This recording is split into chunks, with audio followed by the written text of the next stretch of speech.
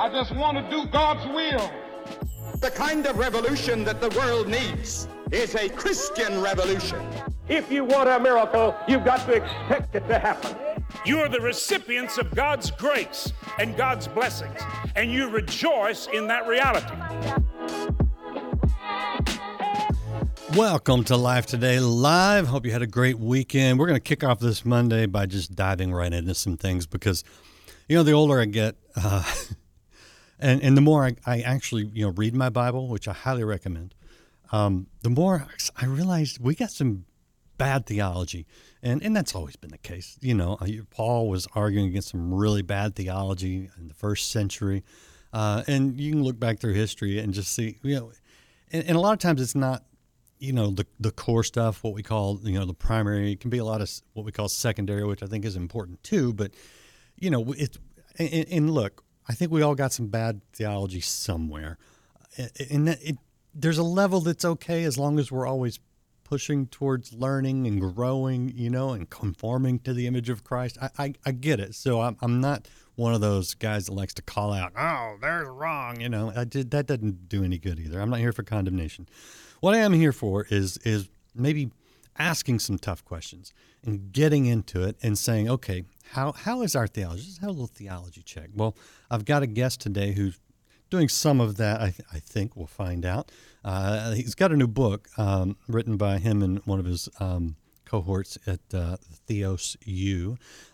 It's called the Theos or Theos, I don't know what he says, Starter Pack Toward a Recovery of Essential Christianity. And it's by Nathan Finocchio and Chris Palmer. Chris is my guest today.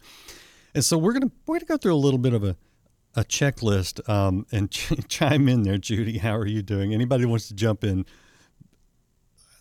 Oh, yeah, right. Okay. And Judy's already hitting some bad theology about how, we become angels after death. I think it's a little more folklore than theology, but there is some, we'll get into some. And what's some good theology? What do we need to hold to tightly, right? So jump in. Loretta, good to see you. And by the way, if you're watching this in the replay, as most of you do, I get that. We always appreciate your kind comments and anything you want to do to be a part of the conversation. That's why we do it live. So anyway, Chris, how you doing, man? Good to have you on Life Today Live. Randy, thanks for having me. It's a good way to kick off the week and celebrate Monday with you. Good, right. See, I ditched the attitude of I hate Mondays a long time ago. Every day is a gift from God, right? So let's enjoy it. So give me a little bit of the overview as to what you guys are doing, maybe why you guys are kind of hitting this very fundamental level of theology. Yep. Yeah, so the founders of Theos U and myself all have come from, we grew up in church, we love the church, and we think that local church ministry is extremely important and the foundation of society, after the family, of course.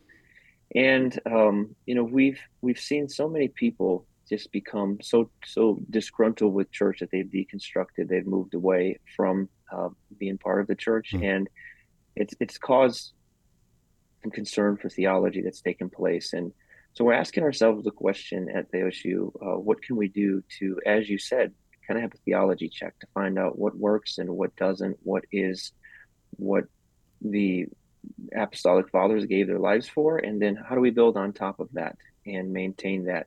Because we've seen that church models in the past have kind of propagated theology that not necessarily, I don't want to be a heresy hunter and say we need to go after those individuals, as you say, but at the same time, just like you said, have a theology check and say, hey, let's think about some of these things and look at different ways of using constructive methods to make theology a blessing and not something that we all bemoan.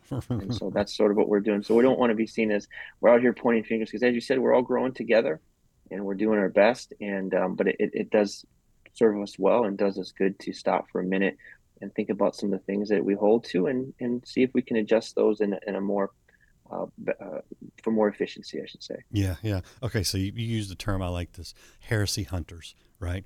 Mm-hmm. And there's some people out there, and that's what they do. And they get lots of views. You get a lot of publicity.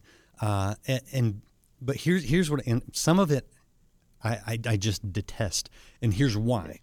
Because if you look at Paul, what Paul says about, we wrestle not with flesh and blood, right? Principalities and powers. I believe the scriptural approach is not the destruction of people with bad ideas, but the destruction of bad ideas for the redemption of people. And that goes across the board, whether it's in the church or outside of the church.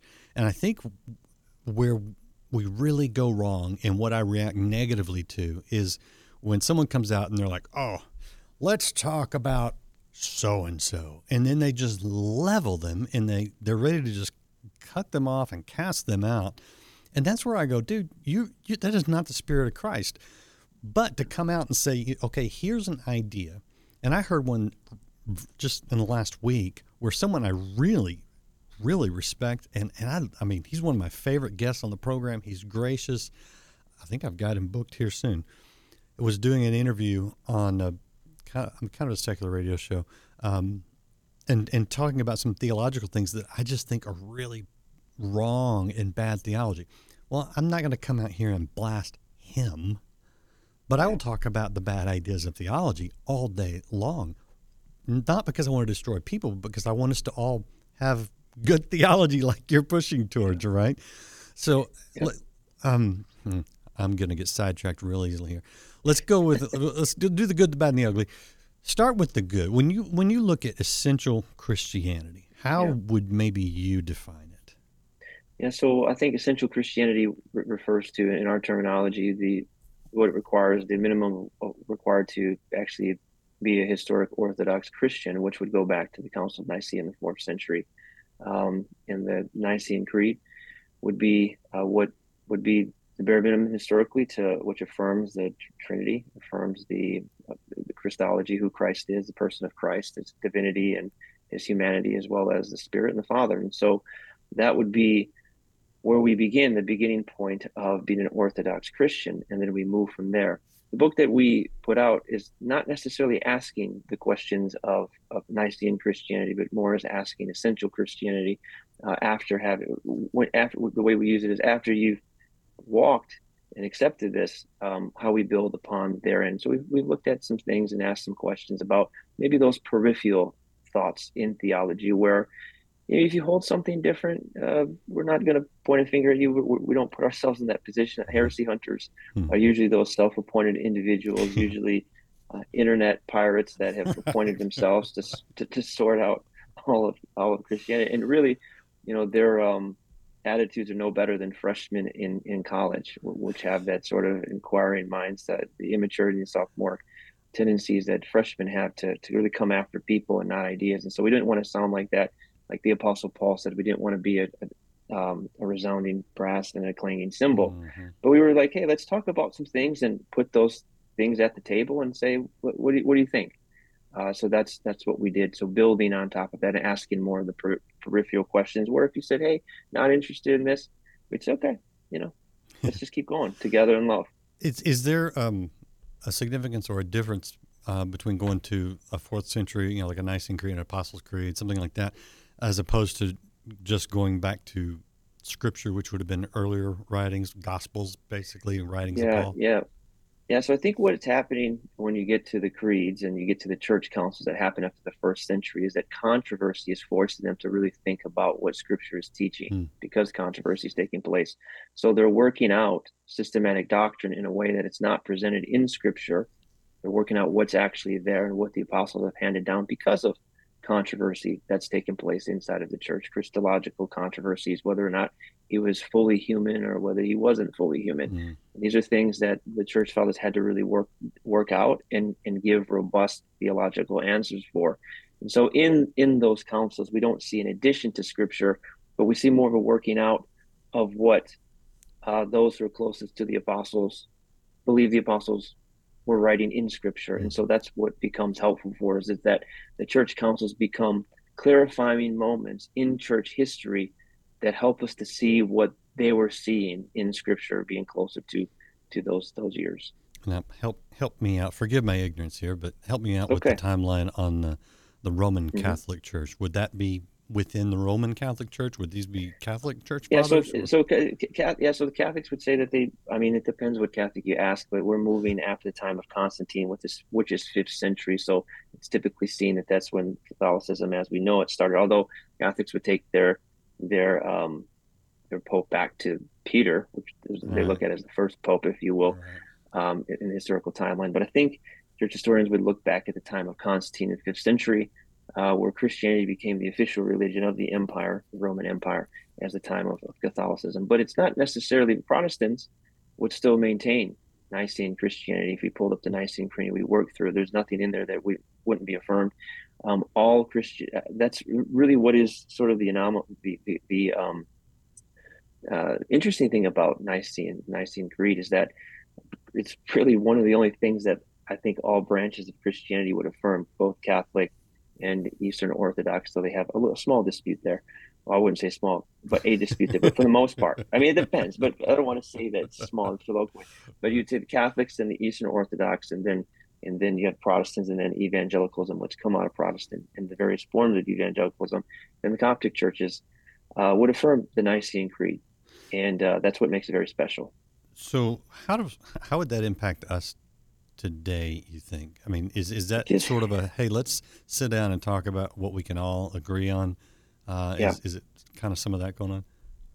Yeah, I wouldn't. If you held to the Nicene Creed, I would consider you a Christian. You know, I wouldn't try to ostracize you and say that you're not a Christian. I don't think you can push back on somebody if they're affirming those things. It's what makes our God. What makes our God different from Islam, the God of Islam? It would be that we affirm that He presents Himself as a triune God, Father, Son, and Spirit.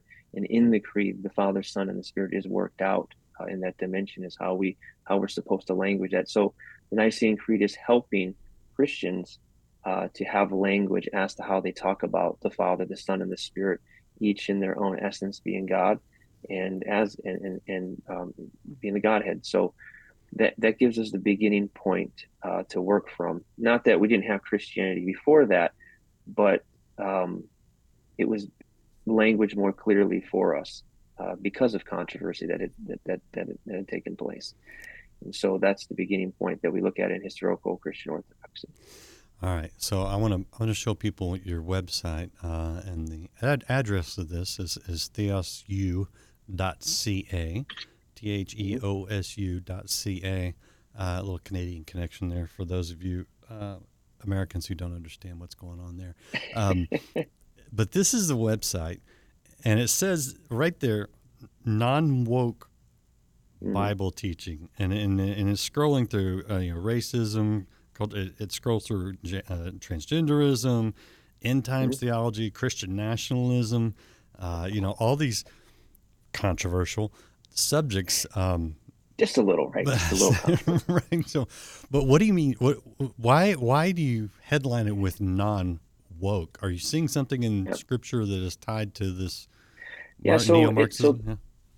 So we're moving away from kind of the book for a second, sort of talking about the academic institution that we have, Theos. We've discovered that, like you're saying, a neo-Marxist sort of agenda that has found its way into Christianity, where a lot of, not Christianity, but evangelical spaces that we're in today, where students are going to Bible school today, and they're not really learning about hermeneutics, how to exegete Scripture, but they're learning things about Marxism, neo-Marxism, critical race theory, gender theory, and these things are happening inside of our evangelical institutions because professors are being trained in that direction to read Scripture, particularly from that lens. And so it is an emphasis for us. We're not a political affiliate. We're not trying to politicize Scripture or politicize the Bible, but we do raise these things, say, hey, we're going to move back to reading Scripture with an evangelical lens, and we're not ashamed of our reading like evangelicals, Pentecostals, if you will.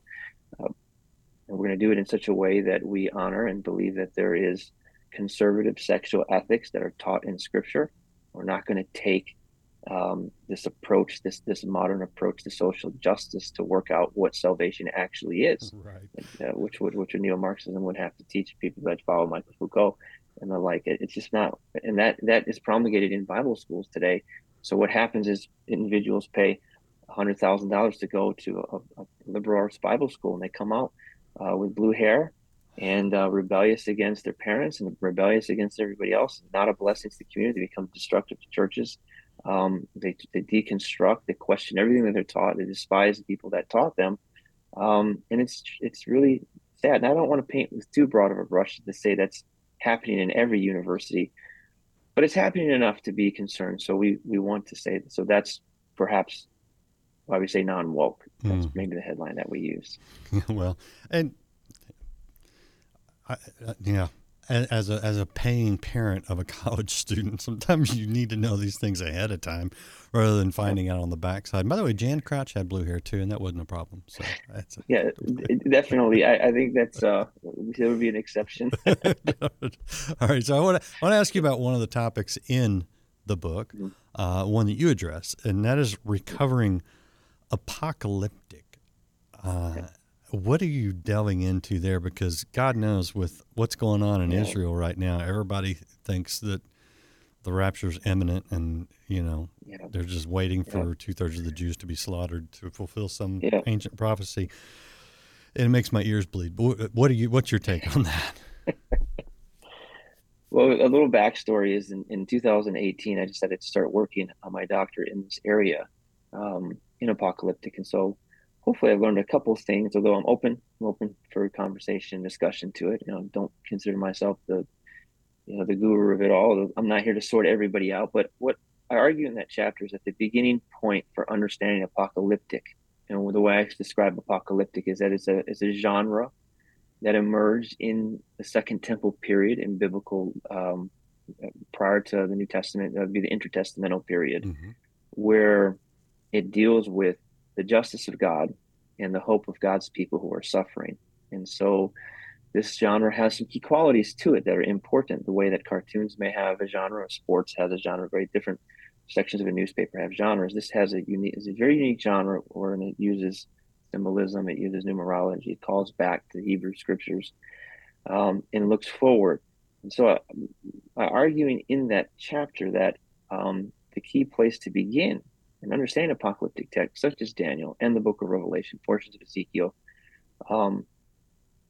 is understanding apocalyptic genre and how it works. And so when we begin there, instead of beginning in newspapers or beginning in our whatever news outlet that we like, then we have a more holistic view of that. And so for the most part, it seems when people enter, let's just say, the book of Revelation, they're starting with an isolated passage that's pulled out of the context of not only the book itself, but also with no consideration of how the genre works. And then when they see something that's taking place in the newspapers that seems to fit what it is that they're looking at, then they begin to call it a fulfillment of prophecy. They begin to sound the alarms. And that's really led us to a lot of disappointment. And it's caused one of two things to happen. Either people get tired of it and they don't want anything to do with the book anymore, or the circles where in the book's at and they become resentful, or they double down and they become radicalized. And I'm not sure which one is worse. I'm still trying to figure that out. But I think it's about 10 pages condensed that kind of shows you some maybe a little history about where that may come from, and how we can do well to treat the book of Revelation in a way that I think is apropos to how it was intended for it to be treated. Yeah, well, as my grand-Irish uncle used to say, for every mile of road, there's 2 miles of ditch. And, both those ditches are not where you want to end up. We would walk this road. But so you said a word that I'm big on and not always was, and I'm guilty of it in the past, which is a lack of context. How important to our theology is context, and not just picking, as my former pastor used to say, finding a tooth and building a dinosaur, To me, I don't even want to read just one chapter anymore. If I'm going to, I want to read the whole book and understand the setting and the audience and how bad are we about context? I see that as a big thing, by the way. Yeah, I think context is important, not just for scripture, but also life. I mean, we understand our lives in context every day, right? And so I think that, we have to treat scripture the way that we're designed as human beings to understand things in the way that they're placed. And obviously, the more context that we have, the broader our view could be. But there are reasons why people don't necessarily read scripture in context the way that they come to it. Some of our Bible reading programs, I'm not against, but it trains us to not really read things in context. Maybe we read a verse a day or a chapter a day, or we're so used to just kind of finding scriptures that we like, pet scriptures. Yeah. I'm not saying there's anything wrong if there's a scripture on your refrigerator, but Sure. I would say there's something wrong with not moving beyond that sort of maturity and approaching the biblical text. Whereas, and what happens is that when we assume more than we know, we start giving convincing answers for really bad ideas. And so this Philippians 4:13 becomes it Right. never moves beyond being my regimen for why I can lose 60 pounds in a month. You know what I mean? I can do all things. Yeah. Yeah, I can do all things, right? And then without a context surrounding it, what's taking place in the Philippian church, and why the Apostle Paul may have said that. I mean, it helps to know he's in house arrest. It helps to know that he's being financially supported by the Philippians, and so that starts to play into chapter 4. So coming back to the Book of Revelation, context is a very important thing.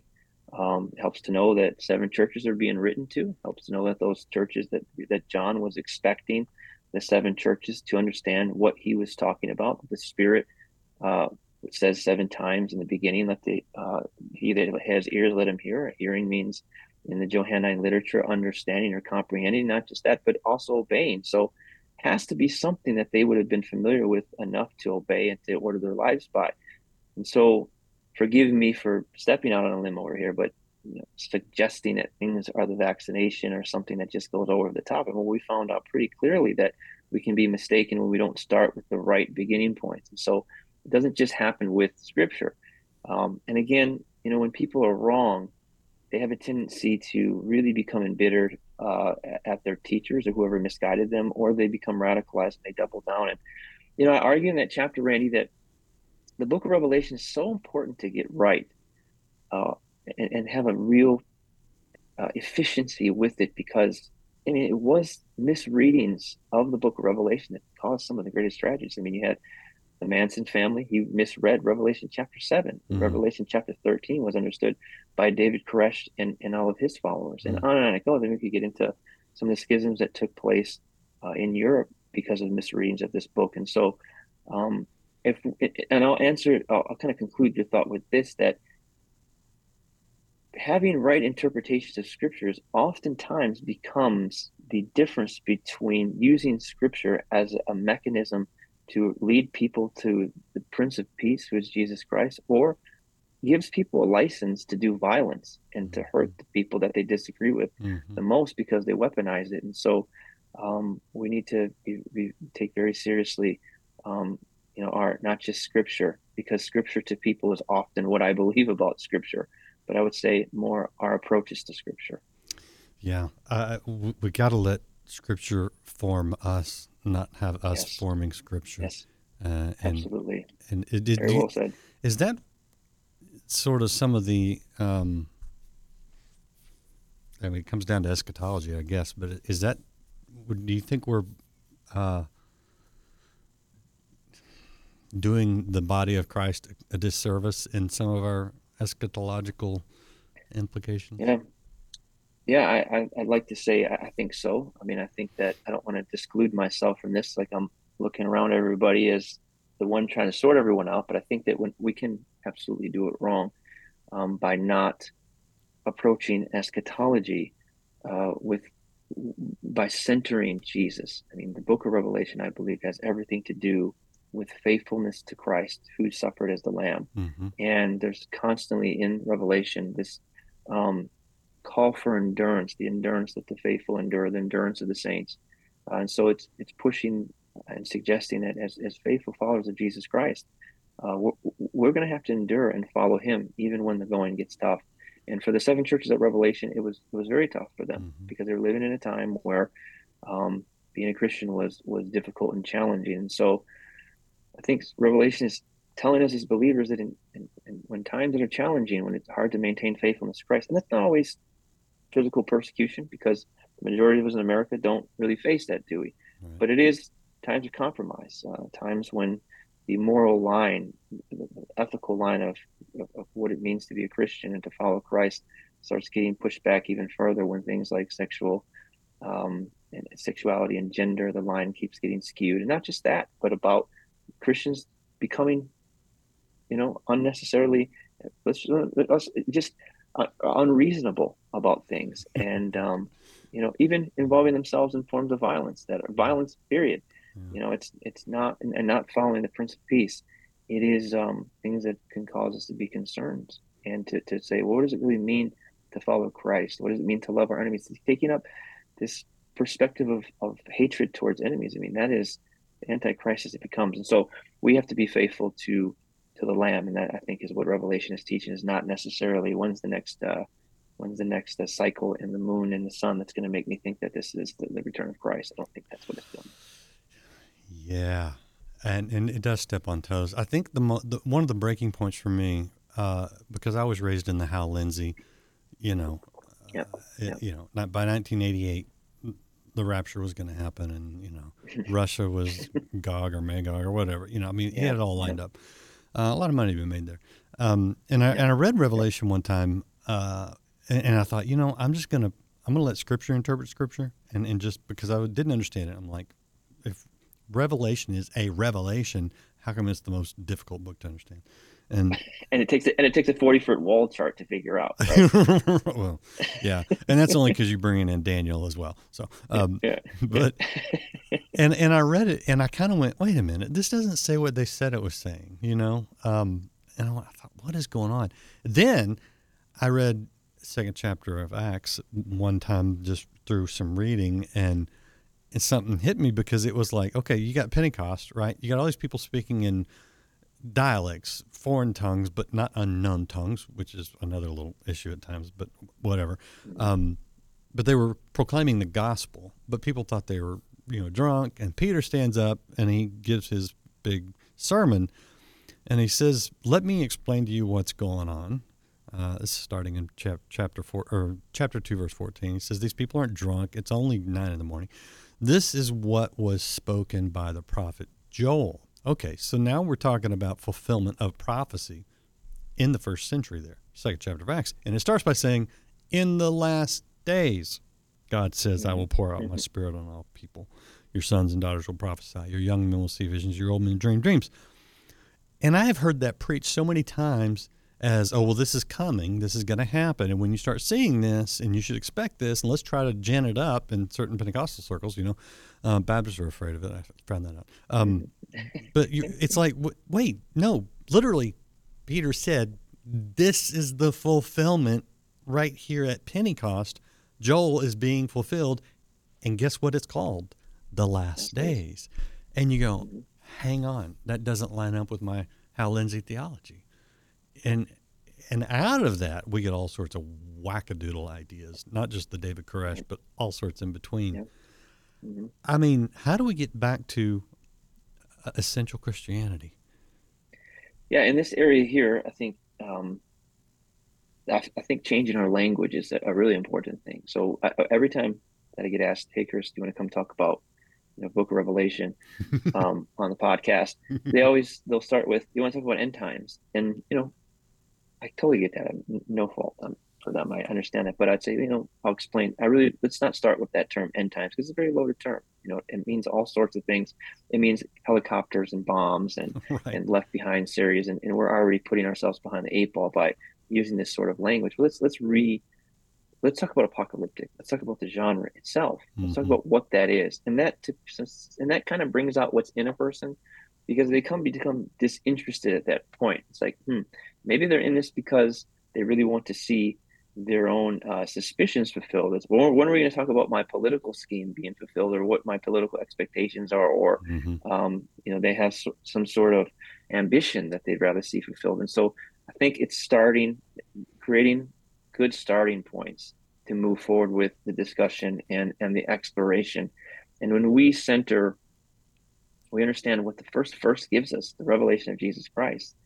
The Jesu Christou in the Greek there is the genitive case, which would refer to the revelation could be about Jesus Christ, or the revelation which came from Jesus Christ. And so that's a point of discussion and scholarship, which I argue is probably both, because John was very good with double entendre.